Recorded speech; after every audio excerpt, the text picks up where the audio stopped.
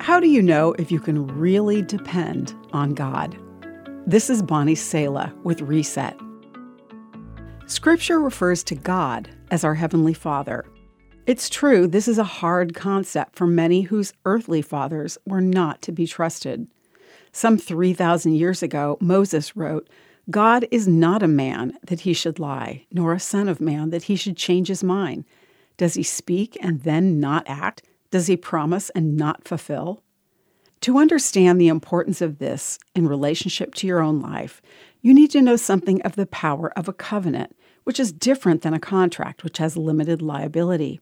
Going back in history, you find covenants between people, somewhat like the legal contracts we use today, but with one very important difference.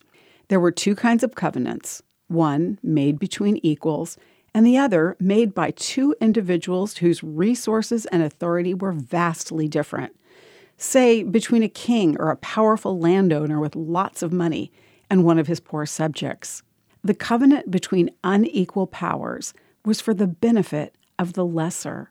That's the kind of covenant God makes with us, one that cannot be broken. Moses calls him the faithful God and describes what he promises as a covenant of love.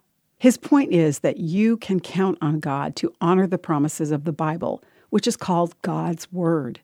You can count on him to be there for you. Taste and see that the Lord is good is his invitation to you. Blessed are they that trust in him. Find out for yourself.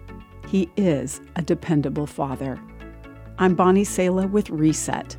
To hear this again, read or share this, or to find more resources like this, visit guidelines.org.